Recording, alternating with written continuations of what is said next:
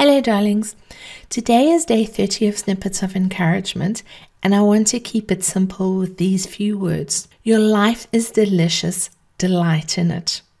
Today I have been inspired by a memory of someone which was sparked as I was watching Salt, Fat, Acid, Heat on Netflix. If you're unfamiliar with the show, it is a 4-part series hosted by chef and author Samin Nosrat.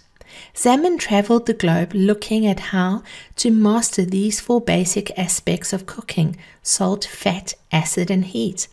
And she is a joy to watch. I love the show because these are the 4 foundations to brilliant food. We don't necessarily think about it, but there are legions of professionals trying to figure out how to keep industrialized food healthy and delicious for consumers. Before I qualified as a coach, I worked as a flavorist for 15 years with the world's 3rd largest flavor house.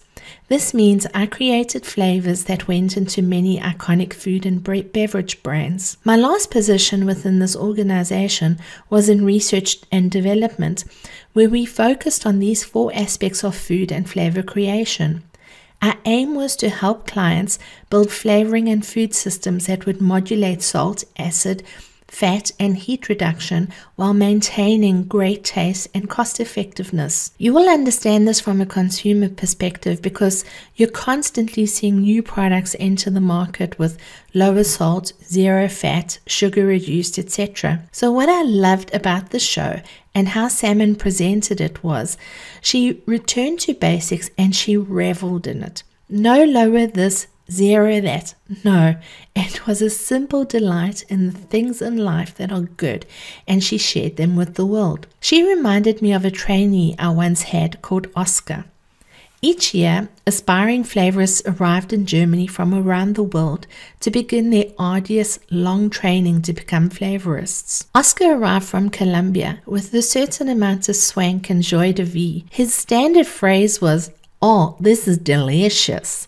He also had a very special way in which he would enunciate the word. You know how it is when you meet someone from a foreign country who has a different mother tongue, you may not always be certain what they are saying and meaning. With Oscar, "Oh, this is delicious," or "Oh, that is delicious," would always be accompanied with a gigantic cheesy grin on his face. A typical conversation with him went something like this: "Oscar, for that banana flavor you're making, add a little more ethyl butyrate and reduce the amount of hexyl acetate you have in it."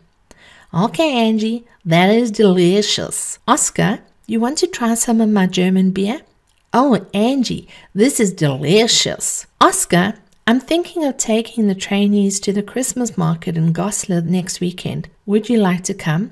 "Oh, Angie, that is delicious." It was at that point that I had to wonder if Oscar could speak English properly or if he even knew what the word delicious meant. So, over breakfast with the trainees one morning, I asked him, "Oscar, how can your flavor creation, beer drinking, and visiting Goslar all be delicious? I think you're using the word wrong." After a moment, he answered and said to me, "No, Angie, I'm not. Everything, these small and large things, everything in my life is just so delicious.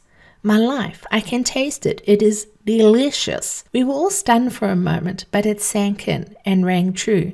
Life, when we delight in it, is delicious. To that group of trainees, this became the buzzword and the inspiration with which they completed their training. It was delicious. This is what Samin reminded me of in her show. Her delightful things in her life that she loves. It is infectious, it is delightful, it is delicious. So let's be encouraged to find delight in our lives because really, life is delicious. You've been listening to Snippets of Encouragement with Angie Barnard. If you've enjoyed this snippet, share it with a friend. But more importantly, now that you've received, get out there and encourage somebody else. Have a wonderful day.